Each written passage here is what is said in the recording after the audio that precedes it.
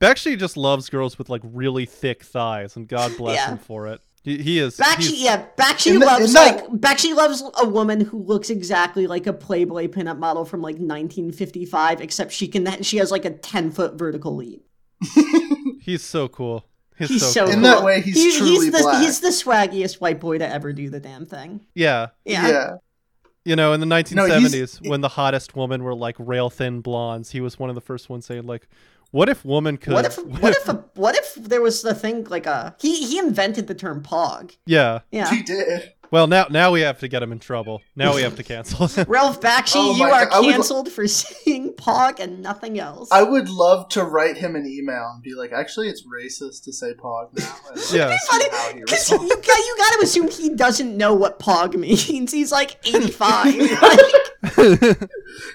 Honestly, if there is one like internet culture thing, I expect Bakshi to know it is the term pog. Sure. Like if there was one thing that he knows, it would probably be that, judging by his movies. But he's just like, it would be Ralph Bakshi is just like the Noam Chomsky of pussy. He's 85 and all the most annoying people on the internet, aka the four of us, are gonna send him annoying emails. Yeah, it's like you know how people just ask Noam Chomsky, it's like, well, what should the DSA do here? You just send him emails like, is this girl cheeked up? Is this girl cheeked up?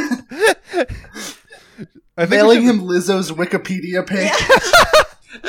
I want to email. Ralph. Yeah, dear Mr. Bakshi, would you let Megan Thee Stallion drown you? Yeah, and just like Chomsky, he always responds back with an honest answer, just like she's Chomsky can only tell the truth, but Bakshi can only tell lies. They're just standing. Can we get him on? That would be sick. Yeah, I'm sure we can get Bakshi on the podcast. We get 85-year-old Ralph Bakshi to get on this show. I'm sure he knows what a podcast is.